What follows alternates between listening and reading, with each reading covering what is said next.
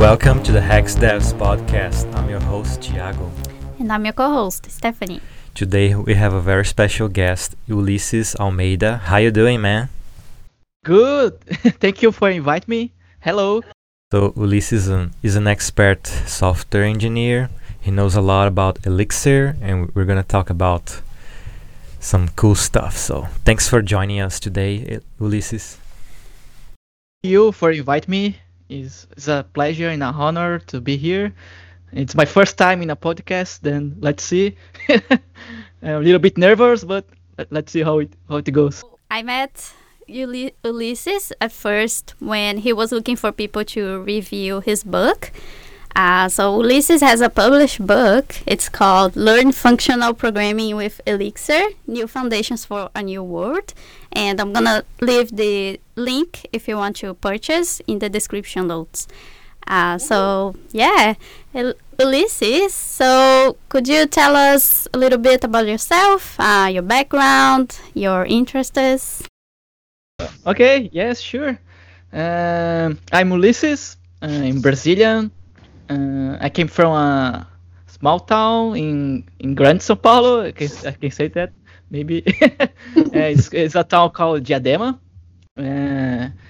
It's a small town. Did you know that one day, like mid 2000s, it was the most dangerous city of Brazil? Yes, but yeah, I survived. It was not an easy childhood. Yeah, divorced parents, poor family, etc. But at the same time, I was very lucky to have a great grandmother. She always was amazing to me. Always motivate me to study and work hard. And today now I'm an Elixir developer. Of course, I had a long journey to become a software developer.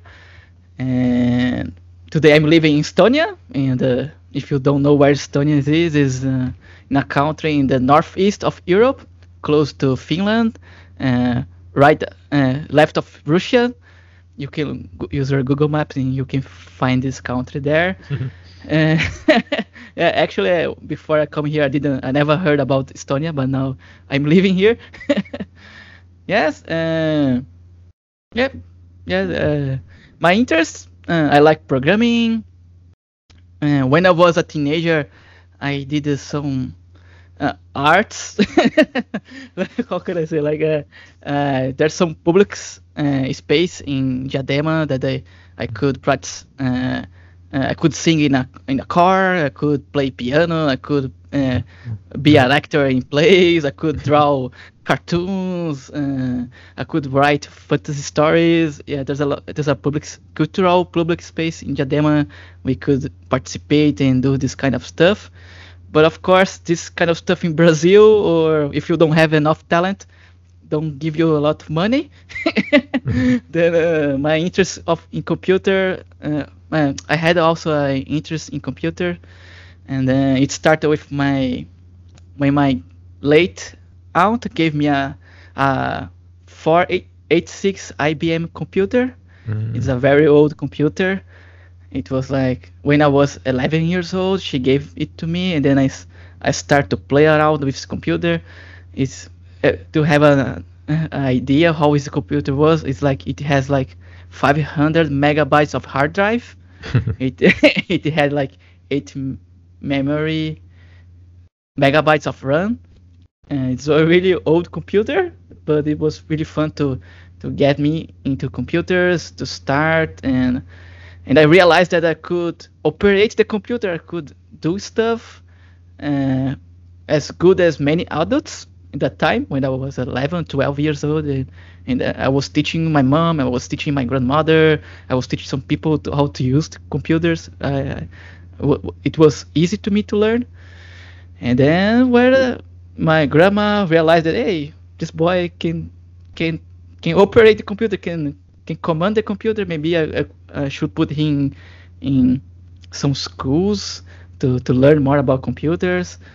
And that's when I started. And programming came like years later. What was your first language? My first language. I can say, uh, actually, it will be a little bit funny. Like, my first language was Ruby, Oh. but I was like 13 years old, or 12 years old. I was playing with RPG Maker, Oh. and I have no idea that was programming. I had no idea. I was I wanted to build games with that software. You can easily build games. You have visual tools. You can configure some stuff. You can put some ifs, some stuff, and behind of that you have some Ruby. And but I have no idea that was programming. For me, it was just building games and making fun and having fun. But I had no idea that I was really programming. I just realized years later when I start to do a technical school. There I got my first contact with C, Mm. and then I start to learn some C, and I realized, hey, I think I had done this before.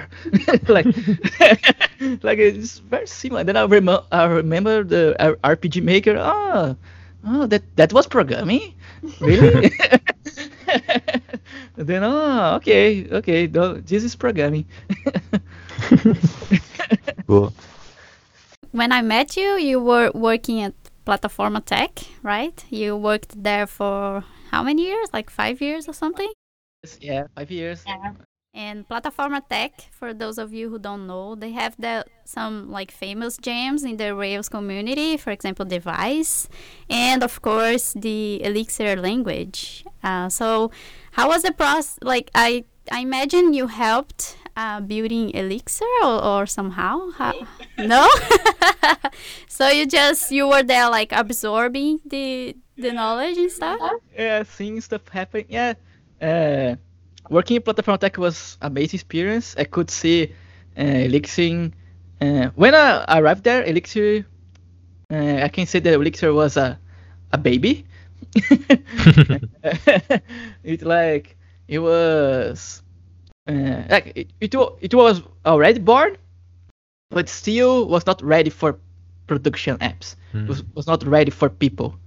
When was it? When was it? I think when it started to be ready for people using production, when I think it was like 2015.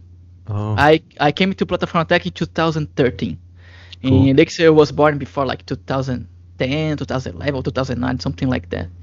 I don't remember exactly when Elixir was born. But it took some years to get a shape. I remember also Jose Valim, he gave up some time, like he had to rewrite everything from scratch. Mm. Like he working some his ideas with some feedback from the community. And when I arrived, it was after his rewrite, and now people will start to realize that, hey, this Elixir is a good thing, and people start to realize that was a good idea.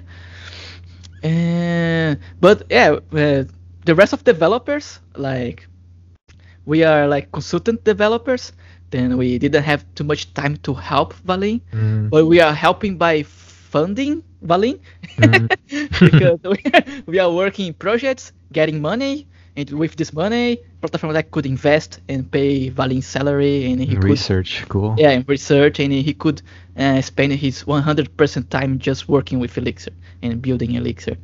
And the rest of us, we are earning money, working, working projects, and yeah, and of course, sometimes in Plataforma Tech we have projects downtime. We didn't have projects to do.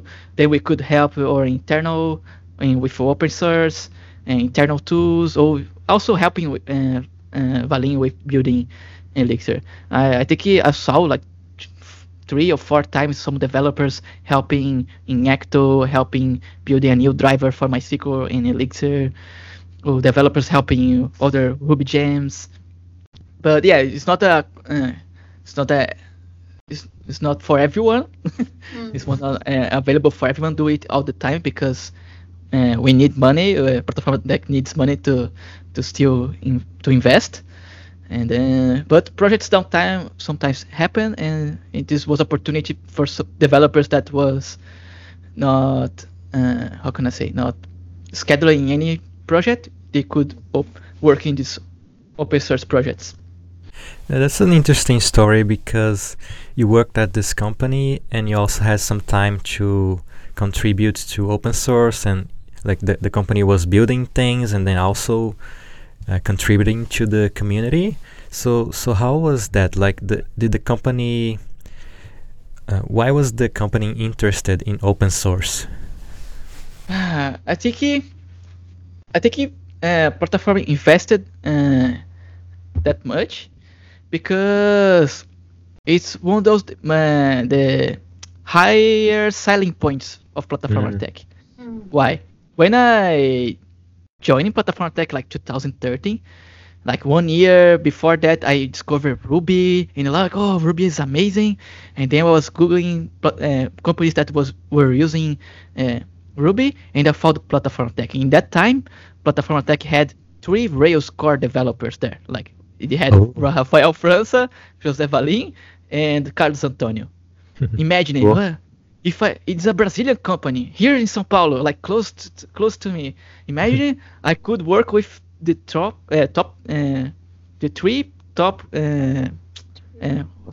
three core Rails contributors. Imagine like the honor to be work with these guys.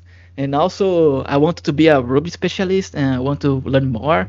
With this guy I could learn a lot. And imagine if you go to imagine a product company start to use Ruby on Rails. They start to face issues and they look for some company to help them. And here comes a company say, hey, we have 3 Rails core developers here. Do you want help? Then it becomes a huge Selling point. Yeah. selling advantage to the other competitors. Then that's why Platform Tech like to hire the people and invest money on that, especially José. Like if Platform Tech want to sell some Elixir projects, like, hey, there's Elixir create with us. Yeah. How can you compete with that? Yeah, like it's really hard to compete. But of course, not all companies want that. Some companies just want people doing code. But if some company want to someone advisement or need some advisor, imagine you have the Elixir creator give you advice to build your software. Yeah. Then it's huge. It's a big thing. Then that's why having being a reference in the open source community is very important to Platform Tech because it gives a good advantage to their competitors. So I imagine that mentoring was something frequent in Platform Tech. Did you have the opportunity to be mentored by any experts in Platform Tech, and did you also mentor someone? Well, that part is funny because when I joined Platform Tech, we didn't have any onboarding or mentoring program. It was everything on the fly. It was the company had like 15 people or 12 people. It was very, very, very small. Then we have any process designing anything. We just have to learn on the fly, learn with feedback from pull requests. But of course, the company want to get bigger. Today, they had more than 60 people. It was in 5 years, it's 5-6 times the size they were before. They were growing. They was very how can I say, they want to grow organic, not like a huge grow and no process on place, nobody don't know what to do. They want to grow organic, and then some onboarding and mentoring programs start to show up, start to be designed. And the good thing, it was designed by developers. It was not like HR or the manager. Oh, I will do so. No, it's like we need to do this. but it needs to be done by developers, by you guys, by you employees, Mm-hmm. by you folks. Then we we developers start to build uh, some mentoring programs, onboarding process, of course with advisement from HR. It was not just our ideas, like. but, but the good thing, like the technical stuff, was like it was from us. Then we had a lot of good feedbacks from newcomers. Of course, bad feedbacks too. Hey, we need to improve that, improve this. There's so it was that's sometimes like it was really amazing. Sometimes people stop to do that, or sometimes we need to do that again, and it was great again. And yeah, but yeah, today now I think Plataforma Tech for newcomers, people that is joining now or joining last 2 years or 3 years, they had a better onboarding process, a better mentoring program, a better uh, more clarification how I raise my salary, how I can become a senior. You have the path there. Like you have these things you have to do, things you have to learn. And in the beginning was like grass, stone. Today, like they had we together we build a really good stuff for people that is joining nowadays. Then Cool. yes, answering, I participated. I mentored some people, but I didn't. My mentoring was on the fly. Didn't have any process. I had just feedbacks from my companions, but I helped people to build these new programs, and I also helped to mentoring some developers, and it was really cool. Yeah, that's nice. And then when did you guys started building Elixir projects? Because I believe, like you said, that the language was still a baby, was still starting out, and then eventually, I guess you guys started doing some Elixir projects, like real world stuff. So do you remember which one was your first Elixir project at Platform Attack? Like how did you get started with like real world stuff there? Was not that long time ago. Like in 2015, I think David Thomas launched the programming Elixir book. I think that was a start for Platform Tech. Like, hey, now we're going to receive projects, and we start to receive projects. Like, I think especially João Brito.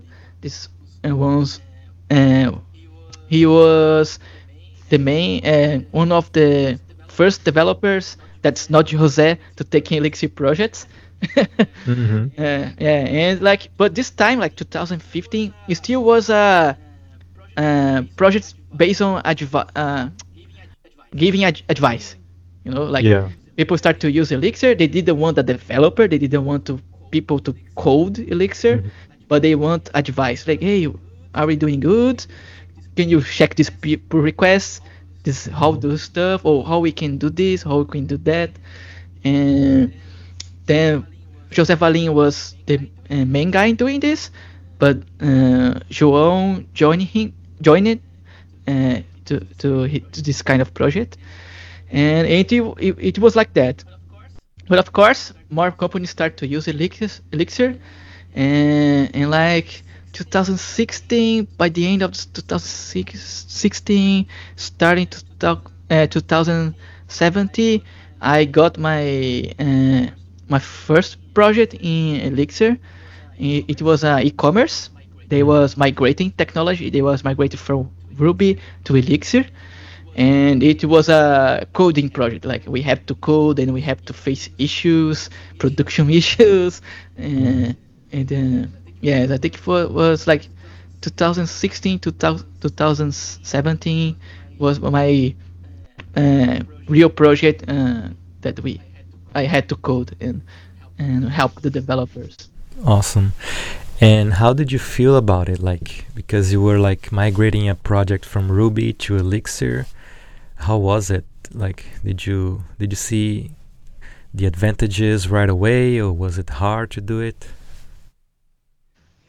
Yes, that is the this is interesting because not just we are migrating that project, but also the company was migrating developers from Ruby to Elixir, and not just that the company that we are doing the project. Also, Plataforma Tech was migrating some developers to Elixir. I was one of them that was migrating for Ruby to Elixir, but I think uh, the first advantage that I could see, like from the start, like I start to coding Elixir, start to migrating stuff, was how uh, how it was a little bit more simple to fit in your head some stuff, because you look to a function and what you need to worry about is in the function argument. You don't need to worry about inheritance. Like you don't have to worry about if there's any module included here. Maybe there's this I'm calling a function that's a method that may be in some included method, or maybe it's in some other class that I don't know where is it. Maybe in some library. Maybe there's a mocking patch here. I don't know. Yeah. Like if we look at Elixir function, most of the times you have to worry about is just about the function arguments. Then it's very easy to fit in your head to understand what that function does. I think it, but of course, bad code can happen anywhere. A bad code Elixir will be a bad code in Elixir. It will be hard to maintain. Yeah. But sometimes to refactor or to understand, I think it was very easy. But it's not the main advantage of Elixir, but it's main advantage of functional programming. And it was pretty cool. I think it was I like the first thing that I noticed that hey, this is actually more simple to understand. Yeah, like with functional programming, you don't have to worry about side effects all the time, and it's easier to understand what's happening. Yeah, I felt like that too when I started doing some functional programming. But then, did you learn about functional programming when you started doing Elixir, or did you have some knowledge about that from before, or not? I heard a little bit before, but I was watching talks or some speaks about using some functional concepts in your Ruby, in your JavaScript, and okay, I can use this concept, but I really dive into it when I start to jump and coding Elixir, and also when I start to write the book.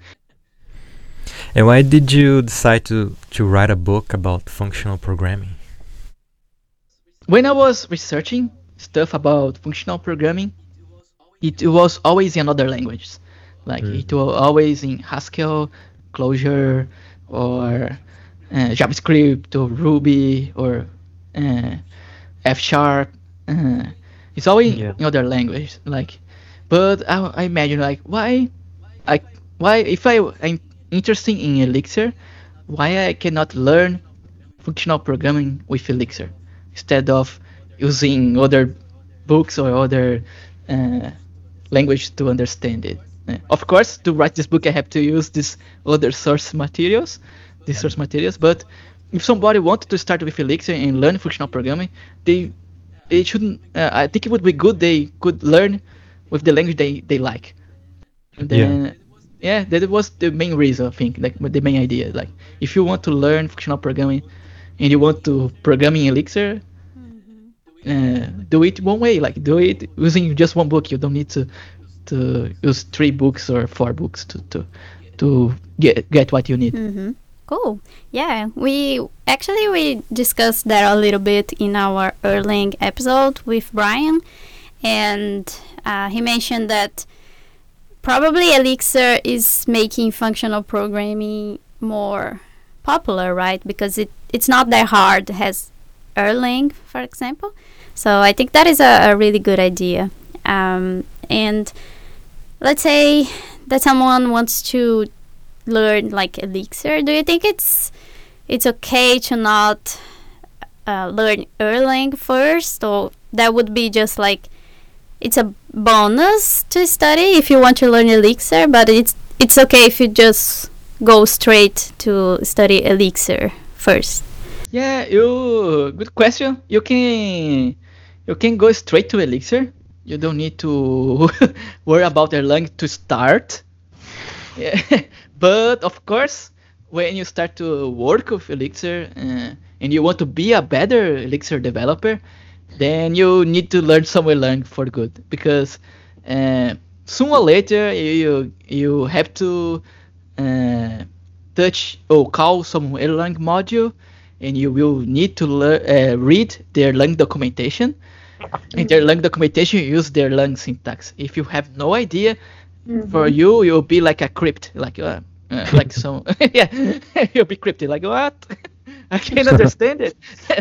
But if you learn some Erlang syntax, okay, it's not that crypt anymore. You can understand a little bit what's going on here, and you can really translate easily to Elixir, and then you can understand better. But of course, besides the Erlang syntax that will help you to read the Erlang documentation.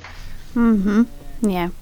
Okay. And how was the experience of writing a book? Do you plan to write more books in the future? The experience, it was hard, challenging. When you work in a full-time job, and I was working a full-time job, and my free time, the time I was supposed to rest or to have some fun, I was doing more work. That was writing the book. Then it's not a great intellect challenge. It's more about resilience to keep you motivated, to keep you. It's more a hard work. Like it's hard to keep you writing almost every day at least 1 hour. If you don't care about yourself, you can really burn out, because sometimes in the work you will have to work more. You have to work extra time, and also you have to write your book, but you are really tired, but you feel a little bit guilty because you are not writing the book today, and also the publisher is putting some pressure on you because you have dates to achieve, and you have chapters to achieve. Keep the chapters on schedule. Then also the language barrier was not that easy. I was not. I'm still not good in English, but that time I was really worse than today. And also it was hard too. Then I think I burned out like 2 or 3 times. Like I gave up. Yeah, I gave up. Like I don't want to do anymore. And I spent like 1 month or 2 months without touching the book. But no, I came back and okay, let's do it. Let's finish it. I think it was supposed to finish 1 year, but I finished in almost 2 years. But I got it done. It's hard, like, because also people close to you, sometimes they don't understand that you are busy. I don't know, but if I was in the college, far from home, people will understand better. But if you are work at home, sometimes people think that you are there, you are present, then you can help, you can talk, you can, but you have to put some barriers, to put some limits. Now I'm working, sometimes it's hard. No drinks for me today. Yes. Then also this, like, today I'm not going out with you friends, I'm not doing this travel this weekend because I have work to do. And people, what? You working the weekend? Yes. And this really hard. You have to say a lot of no's for a lot of people, and people might get hurt because you don't care about me. No, I care about it, but I had an important job to do here. But it's hard. But I'm happy that I finished it. I'm also relieved that I finished. But I had some ideas for new books, or maybe a second edition of this book, but I had no plans to write it right now. Yeah, we're happy that you finished the book because like it's a really nice book and it's very approachable. Like if you're a junior developer and you want to learn a little bit of Elixir, and also if you want to learn functional programming, it's a really good book for that. So congratulations on the book. Thank you. Thank you. It was the idea. Of course, you can not everyone. Maybe it's not the book for everyone. But yeah, if I did the book that I would like to read, then I like it. Then if I like it, maybe if more people like it. If you like it, good. Thank you. And then like if imagine I'm a junior developer and I have some interest in Elixir, but I don't know like why should I learn functional programming, because it sounds so complicated. Like why should someone learn more about it? Why you should learn functional programming? It's because it's everywhere now. All the languages today, they have some concepts borrowed by functional programming. If you see, for example, programming language that you have the map function or the redux function, even your Ruby or JavaScript or Rust, I don't know, any Java, if you see these functions there, it came from functional programming. It was not from. Then I have these concepts coming from functional programming. Then even if you don't want, you end up learning because there's no way to escape it, because it came. They had functional programming has a lot of good ideas, and other language is taking it. They are embracing it, and even if you don't want, you have to learn, because it's now more developers are starting to using these features, these tools, and yeah, if you want to keep updated, keep relevant in your work, and understand the code that your friends are doing or your colleagues are doing, and you have to learn. You have it, because it will simplify a lot of your imperative code you are doing right now. I think one reason is because right now it's very present in all languages, many concepts from functional programming. Then you have to learn. So I remember that when I was learning Ruby because it was not like a long time ago, but anyway, I remember that I started listening some people saying, "Oh, functional programming," and I just remembered that I was like, "Functional programming? I write functions in Ruby. What is this about?" And then I started like learning a little bit about it, but I think it's like as you said in the introduction in your book, it's like just OOP or object-oriented programming. Like it's not solving all the problems that we are facing today, right? Like, so functional programming, it might be the tool for some problems that we have with OOP, like the concurrency problems and parallelism and all of that. So listen to Ulisses' advice, people. Yeah, because like right now you have for the new CPUs that we have right now, they have a bunch of cores and you have like a bunch of machines running, and then you have the problems of concurrency and shared data and shared state everywhere. And when you start applying functional programming concepts, your life gets easier. Like it's easier to do concurrency, it's easier to do parallelism. And you said in your book that some of the languages, object-oriented languages, are not the right tool for taking advantage of concurrency and like having a bunch of cores, And do you think that in the future, even functional programming won't be enough? Do we have to like create another thing that takes advantage of different things? How do you imagine the future? Philosophical question. Yeah, yeah. Maybe when I said that it's not the right tool, maybe I was too rush. Maybe it's not the best. Maybe it's not the best tool or object oriented language. Maybe are not the best tool.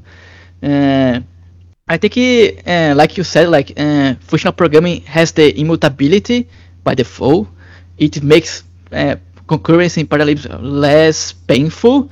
But I will not say that makes easy. It makes easier, but not easy. But if you Yeah. still, yeah, if you, I was writing like this week some stuff that I have to create some Jane servers and etc. And it was like, oh, this it's not easy. It's like it's OTP and Jane servers and supervisor. Like it's not easy for to write or to make it right. You still can do silly mistakes, and even I have a friend there, and he's very good. He's very experienced, but he made a simple mistake in a Jane server, and he created a huge bottleneck. And you always have to think about it. Like it's not about your Jane servers, what you are processing, or what you put in your state, what you're not putting in the state, what you want to synchronize, what you don't want to synchronize. You still have to think a lot about it. Then maybe like imagining the future, maybe like functional programming is a better tool. It make easier, but it's still not easy. Then maybe some language can or can some, like, let's say a language that have a concurrence or parallelism paradigm, like a language that the concurrence is the first is when you write the code, like you write something like do this, you create while you are doing this you have also do that, like some language constructor that you could do this. I don't know if it's possible, but of course if you think about quantum programming, of course, functional programming, you not get that. I'm curious about it. I don't know if you can do websites with quantum programming. React, quantum React. Quantum React. But I think if the people that create quantum programming language is because the other languages are not enough. Yeah, I think that's why they created quantum programming language. But I'm really curious about this thing. I didn't research anything. I didn't read anything about it. But there's one kind of problem that functional programming maybe can be our future. Maybe we are like in 10 years we all be quantum developers, quantum programming developers. We will be discussing. Hey, you see how quantum programming paradigm change our lives, change how we do code. Maybe. So you'll be in that state. It's maybe yes and maybe not, like the Schrödinger cat. Yeah, maybe the website is there, maybe it's not. Yeah. Maybe user logged in, maybe not. Yeah, maybe it's a bug, maybe it's not. Only if you look at it. Oh yeah. You use authenticated? Did you look at? So now you are working full time as a Elixir developer, and you moved from Brazil to Estonia. So how did you end up in Estonia? Like, how did you find out about this company? How was the process? Okay. Yeah, good question. You're like the first person that I know that lives in Estonia. Yeah. I was the first person too that I knew. That I knew. Okay, I was not looking to move to Estonia. I was looking to move abroad. Then I did a lot of process. I participated in many recruiting process, and I choose Estonia. Like I thought, like I got three or four jobs, and between the countries, the salary, and the cost of life, the work life, and the work life balance. I put everything in the balance and to check what would be a good thing. And Estonia look good. Like they have low bureaucracy. It's really easy to get your ID here. You get everything done here. Like I transferred my Brazilian driver license to Estonia one, it was really easy. I just brought my license. They okay, Brazilian license. Okay, to Estonia, done, go. And Cool. it was yeah, but it cost me like 30 euros, something like that. It was pretty, and a lot of things here is like that, like it really is, and I'm really happy with this choice. Like I don't regret it at all. Nice. And how did you find about those jobs? Like, were you looking at specific companies and then you applied through their website? How was it? Yes, and no. Uh, I went to my LinkedIn. I update my LinkedIn, put everything there. I changed my profile to be I'm open to opportunities. I was looking for. There's a website called Elixir Jobs. Oh. I think it's I can check the website, but I send you the link later. You can put the description of the podcast, and there they have a lot of filterings that you can do, and you can find some interesting companies there. You can search by company segment. Like I'm looking for a gaming company. I'm looking for a e-commerce company. I'm looking for a factory company. I don't know. Like you can have a lot of filters. I use that my LinkedIn, some recommendation from friends, and I start to apply. To many companies. I start with international companies and stop there because I got a job in international company. Yes, by friends' recommendations. Digging in these Elixir job sites, digging LinkedIn, but I didn't have a country on my mind to go. I was just looking for a good company, a company that I could relate. I could. They offer a good salary, a good challenges. And it was Elixir. Elixir was also. If it was not Elixir, I would say no. Then Elixir was because I just finished to write the book. Yeah, that would be like a waste, right? So you write a book about Elixir, and now you have to do PHP or Java. I don't know. No, then Elixir, it was a big point for me if a company was doing Elixir. And yeah, then I found this company, CoinGaming, in Estonia. I was really a little bit afraid of Estonia because I never heard about before. But no, it's a European Union country. It's a good country, don't worry. And then I started to research about Tallinn, the city, the capital. And it's good. Google some images, the website. They have a website called Working Estonia. I read through them. I was checking how is their bureaucracy. I also check a lot of sites about cost of life. And yeah, I was every new opportunity that show up, I was checking everything about behind that. Like, not just the company, also the country, the city. I was maybe moving to there. Then yeah, it took like 4 or 5 months to finally I got a job. And the city looks beautiful, right? Yeah, it's very beautiful. Like it's a small city. It's very empty. There's not many people living here. Which is a good thing coming from São Paulo. Yes, a good thing. An interesting thing, like the public transportation is good. It's free for residents. Yeah. So, sometimes it's weird. I go to some country to visit, and what I have to pay for public transportation? What barbarians, like why you don't have free public transportation here? What? Sometimes sounds weird. But maybe it's because Estonia was a communist country before. I don't know why they have free public transportation here in Tallinn.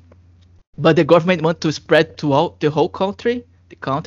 They want the whole country have free public transportation, and it's good. Like in the old town here is very well preserved.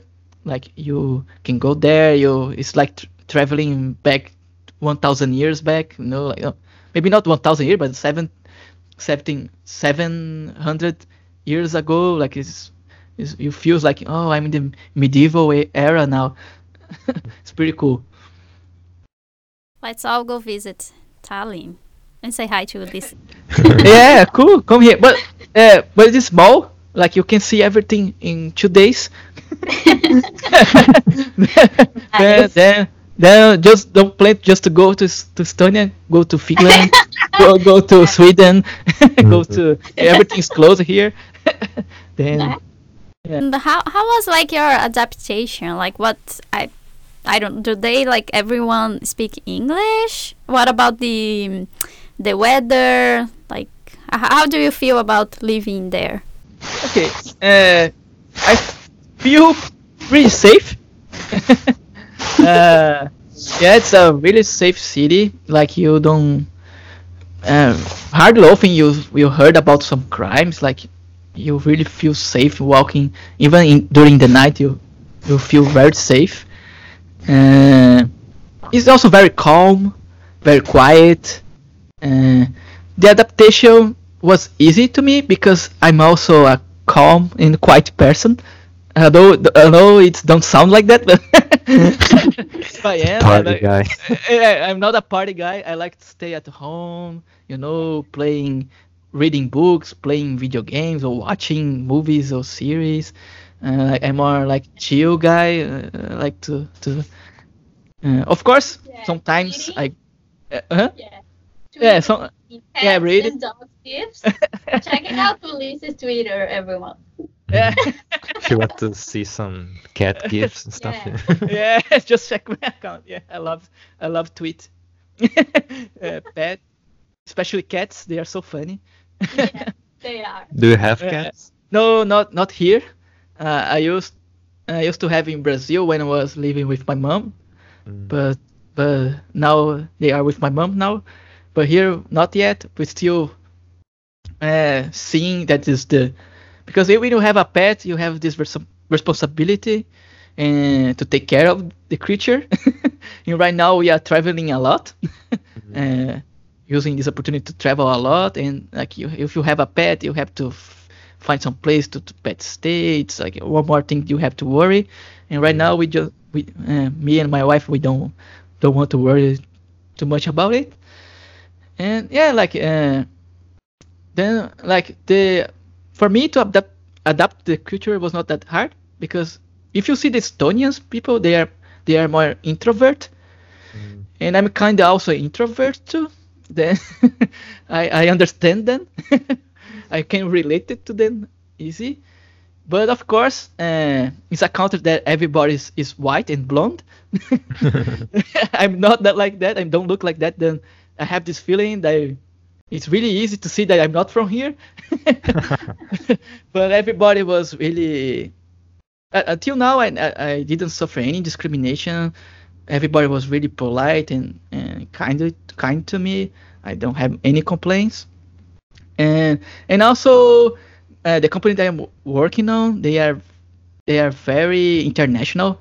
I think in the company has like more than 27 nationalities working there. People from different nationalities, 27 nationalities. It's like my start of day is like good morning, drobohoranku, buenos dias, namaste, ohayo, dobro utra, like a lot. Like, I have to say like good morning. Terehomikust also. I have to say good. Like it's 7, 8 different good mornings that I learned. I still have more to learn. Yeah, but it's like that. Like many people, different people. There's a lot of Brazilians also in this company. I don't know why. Maybe because of Elixir. I don't know. But also in the customer servers, there are a lot of Brazilians there. Then I'm kind of in a bubble, like most of people I know, they are international, or they work with international people. Then they are very open and very nice. Then maybe I really don't know the natives here, I don't know.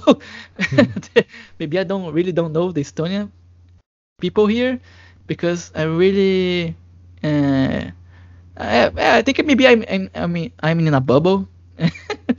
But, my close friends are Brazilians also. Sometimes when we go out, I go out with my Brazilian friends. Sometimes I go with other people, but they are from different nationalities. They are not Estonian. Or sometimes there's one Estonian in the middle, but they are sometimes they are from Russia. Sometimes they are from uh, Mexico. Sometimes they are from Guatemala.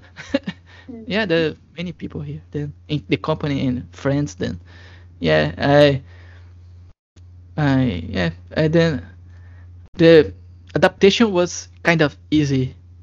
Maybe the weather is hard, of course, but if you have the right clothes, like not that bad. Like all the buildings are ready for the winter. I think the problem sometimes was the summer, since it was ready for winter. In the summer it was really hot here. Like it was like inside of the buildings was like a burning hell. Like and people they don't have good air conditioners. And people here love sauna. They really love to go to sauna and have like 100 degrees there. Oh. Yeah, yeah. And like I think when it's super hot, it's fine. But I don't like it. uh, yeah.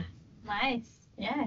So I imagine that the process of getting the job and getting the work visa and everything was easy too. Yes, it was pretty easy. Like there's some complications, of course. For example, Estonia don't have an embassy in Brazil. Then it means all your process you have to do here in Estonia. Then you have to move without even know that you get your residence permit. Maybe it's a little bit scary. It's a little bit, but everything worked well. Like I signed the job contract in Brazil. Then I moved to Estonia. I was packing bringing a lot of bags, but to the border control, to the for the people in the airport, I was a tourist. Then how you explain that? Why you have so many bags? No, like you have to explain now you're going as a tourist because it's easier than saying that you're going to work. Then they get more suspicions. Even you have a job contract signed because you don't have a visa. You really don't need a visa to go there. But people in the border control, they can complicate your life. Then it's easier to say just you're going as a tourist. Then you buy the two-way ticket strip, and then later you can sell the comeback trip or just come back to visit. I don't know what. It's easier. Like just go as a tourist. Then you arrive there, find an apartment. It was not that hard. Sorry, and also getting your ID code was not that hard. I like in 2 months I got my ID card, my residence permission for 5 years. That's super cool. 5 years is nice. Yeah, 5 years. And 2 months I got my 5 years of permission, and that's amazing. It was super easy. See here is that's great. Is very low. Like, of course you have to provide some documents like your passport. The company that hired you, they have to do some stuff, and you don't paperwork. You don't even know. But since everything is integrated in their systems, then it works very fast and it's very convenient for people. And you're working at a gaming and betting company right now, like a crypto betting company? Yes, it's a gambling company. Gambling, yeah. Yeah, it's a gambling company, and also a sports bet company. Yeah, we have many websites. You can check like sportsbet.io or bitcasino.io, and how can I say? Slots.io. Also, is some company's website.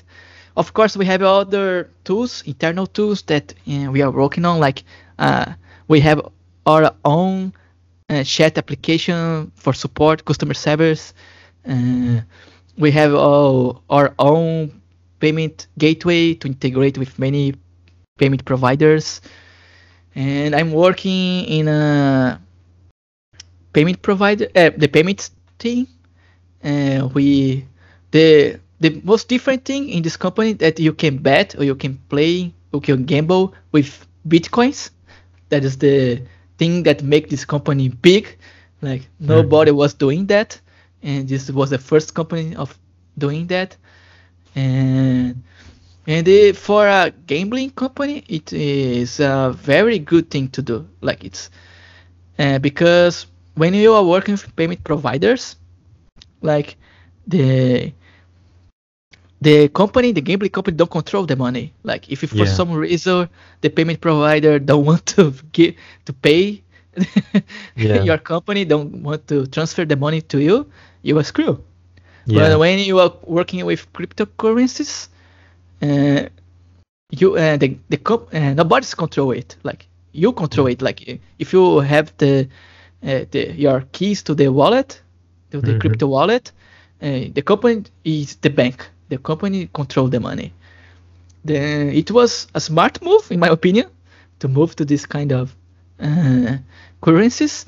Of course, it's still not mainstream. Like if you think bitcoins, right now I'm working with integrating Tron currency, and it's another cryptocurrency.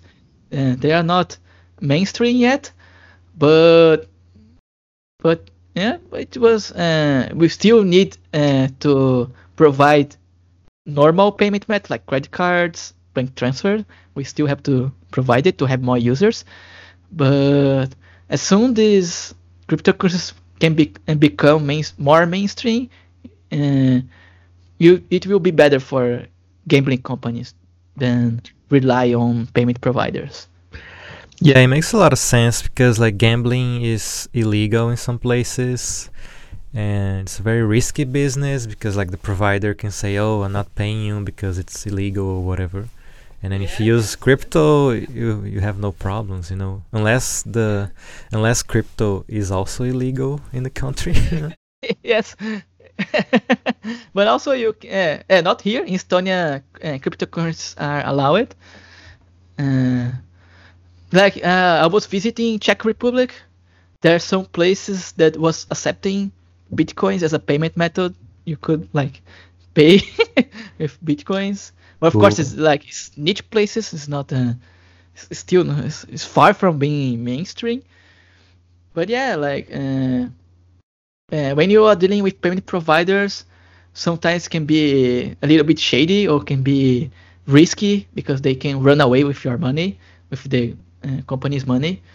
But that's why the crypto, the bitcoins and other big cryptocurrencies that will come soon are the main focus of the companies. What they want to sell more. Like maybe you want to use bank transfer as the beginning, but the company will try to move you to the user, the player, to use cryptocurrency. Yeah, cool. Yeah, and since you started working there, did you feel something? I mean, did you feel anything different from your Brazilian experience? Like how is it? How different it is your experience working in a company in Estonia compared to your experience in Brazil? I was surprised that it was not that different. I mean, of course, that's different because in Estonia, but I think the biggest difference for me was how is diverse the people here in the company. Like we have so many people from different nationalities. For me, it was a little bit a shock. Like wow, like I have to talk with so many different people. It was amazing and a good thing. But at the same time, it was not that a surprise. I think because when I was working in Plataforma Tech, I working in the international projects. They gave me a lot of experience to working with people from United States, And in this project, people also was from Russia, and some people was from India. Then I had a little bit of this international experience before, and also Plataforma Tech. They had they always pushing all the developers, all their staff to be a international level standards. Like documentation in English and improve the quality of the code as a high level standard. And when I moved to Estonia in this company, I could see that Plataforma Tech was not that far or that different from here. Like the experience was similar. Of course, there's some difference. For example, this company has a lot of more money. They have more perks, more benefits for the employees, but still, like the quality of the work, the people, different people speaking English, working in English, document in English, was similar that was doing in Plataforma Tech. Then was not that different, but still different. Okay. And are they hiring new developers right now? Yes, please. From abroad? From abroad, of course. Yeah, but you have to move to Estonia. They right now they are not accepting remote workers. They want everybody in their office. But you can look to the coin gaming careers. I can send you the link later. You can put in the podcast description. There are some openings for customer service, to VIP handling, like to talk with top players, pro players. Also, we have Elixir job openings. Like if you, Nice. yes, we have, I think, 3 openings. One is for my team. Then if you want to work with me, we are hiring.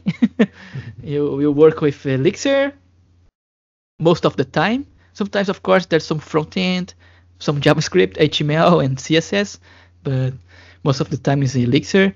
Then if we are integrating Tron, then soon you will see Tron currency in the company's website. Then if you like to work with cryptocurrencies, or if you like Elixir, if gambling is not a problem, it's not a problem for you. Sports bet's not a problem for you. Yeah, it's a very cool company. Also, we have other teams. We have the chat application team. They are building it. They need a Elixir developer. Also, we have the accounting team. They also need some Elixir developers to build the new accounting software. They also need Elixir developers for the R&D team. Then yeah, there's a lot of Elixir job openings. If you are willing to move to Estonia, to Tallinn, and if you want to work with Elixir, you can apply. That's cool. Like, to me, it makes a lot of sense to use Elixir for like a betting system. And also said you're building like a chat platform. Makes a lot of sense to use Elixir. Like for betting, you want your bets to you want to calculate the bets in real time. You want to get feedback very fast, right? So to me, it makes a lot of sense to use Elixir, right? Yes. Of course, not everything is in Elixir right now. Also, the company has a huge legacy in Node.js, but they want to move everything to Elixir, especially because of the performance and the soft real-time feeling. Like things can feel more real-time with less resources. Then yes, we are moving everything to Elixir. It will take like 1 or 2 years to get there, but to get rid of the huge legacy. But one day we'll get there. And the company is actively investing in Elixir, right? So they're moving everything to Elixir because they see the benefits, right? Yeah, Yes. Also, the company also interested in contribute to open source. If you look the Coin Game GitHub, we have some libraries, open source libraries. They are not famous, but they are there. We have like if we see a issue in some library, we can fork and we can contribute back. Then the company, the CTO is very open to it. He want the developers doing more it. Of course, sometimes we have features to deliver, we have the business to achieve. We cannot, we don't have that much time to open source, but the R&D team, they have more time to contribute back. Also, we are using a build they created. It's a kind of microservice framework in Elixir, kinda, but it's still closed. But one goal is to make it open source also. And there's an interesting tool, like you can plug, like you can create your umbrella application, and you can start as umbrella, and then later you can switch, like instead of using an app inside of your umbrella application, you can start to use an external service that is not in your umbrella, and you don't have to change your code. Like you can change the communication where the service is, or who is providing that service, and you don't need to change your code. Like this is kind of the framework is doing, and it's working. But of course, it's still on beta. Still lot of. We still need to do a lot of improvements. But yeah, sorry, go on. One day it will become open source. One day. It sounds cool. Yeah, you said like you're integrating Tron and you have like Bitcoin stuff. Are you guys also like writing smart contracts and stuff for crypto, like developing crypto applications and stuff like that, like dApps and stuff, or not? Right now, not. Right now, our goal is to do the MVPs. Do like users want to deposit some money. It's what we are doing right now. We are not using any fancy ideas with it yet. But yes, maybe one day we can use these smart contracts in the future if we had some idea how to use it in an interesting way. But right now, our job is more like integrate and make it work, make the player be able to deposit with Trons or Bitcoins, and then withdraw their Bitcoins and their Trons. Cool. Nice, yeah. So do you have any tips or advice for our listeners that want to relocate or maybe even try applying to a job in your company? Is there something that you find made it easy for you to relocate, or you made it harder or something? Yeah. Okay, for the company, if you intend to apply to Elixir job, then it's good to study Elixir. Like the test is related to functional programming and OTP. Like, of course, it's not that advanced Erlang OTP, but you have to at least know how to write a basic chain server, maybe a little bit of ETS tables or not. But you have to learn a little bit. You have to know a little bit of it to pass the test. About moving to Estonia, one advice I can share is like if you are coming from Brazil don't have Estonia embassy, try to go as a tourist. Like go as a tourist, buy the two-way tickets trip, and it will be a lot easier to pass the border control to get to Estonia. Like I bought just one-way ticket. I brought my job contract signed. I went to airport, go to Estonia, and the people there blocked me. Like they no, you don't have visa, you don't have any, but the Estonia is Schengen area, is visa free for Brazilians. I can go there. Yeah, but you can go as a tourist. Where is your trip, your ticketed trip back? Where is it? Oh no, I don't have because I going to work. I showed my contract. No, it's not a visa.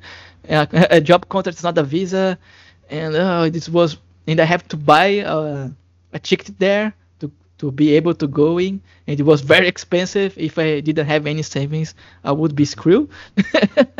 then, but other people, they got it. Like other Brazilians got it. Like they just bought one ticket and everything were fine. But maybe I was unlucky. But it was a horrible experience. Imagine I almost losing the flight. I already sold everything in Brazil. Oh. I didn't have a place to be. Like everything was ready to move, and like imagine I lose the flight or something like that. Then it was a really horrible experience. Then I don't recommend to anyone to suffer this. Then if you are Brazilian, you're going to Estonia, go as a tourist. Even you're going to work, you move to there, everything will be fine there. But buy the two-way tickets and go as a tourist. Well, People will, hard. people will not, people will be easy with you. You can go easy to there. Yeah, I think it's the main tip. So that's really good advice, Ulysses. And what if people want to reach out to you, if they want to ask a question? I think they can reach me through Twitter. I think it's the easiest place to find me or to send a message to me. My Twitter is open. Then you can send message, follow me, and tweet or tag me. Besides that, you can reach by email. You can go to my GitHub account also. My Twitter is Ulisses Almeida. My GitHub is Ulisses Almeida 2. In my GitHub profile, you can see my email there. If you don't remember any of this, you can also visit my blog. It's ulysses.dev. In the about, you can about me. The about page. You can gather more information how to reach me out. Also, yeah. Cool. And what if they want to buy your book? I recommend to go to the Pragmatic bookshelf. You can buy there the ebook there. But of course, you always can go to Amazon also and buy there. Maybe they have a cheap version there. I don't know. But yeah, Black Friday of the Pragmatic bookshelf, most of the books are 50% of discount. Then it's a good discount, half of the price. It's a good opportunity to buy not just mine, but other books there that you might interested. Nice. So check out Ulysses' book, Learn Functional Programming with Elixir. Thank you so much for joining us today, Ulysses. It was a really cool interview, so thank you very much. Thank you, Stephanie and Thiago, for the invite. It was a really fun talk with you guys. Interesting questions. And I hope whoever is listening to this podcast will have a good time too and maybe learn something. Yeah, they will. Cool. Awesome. Thank you.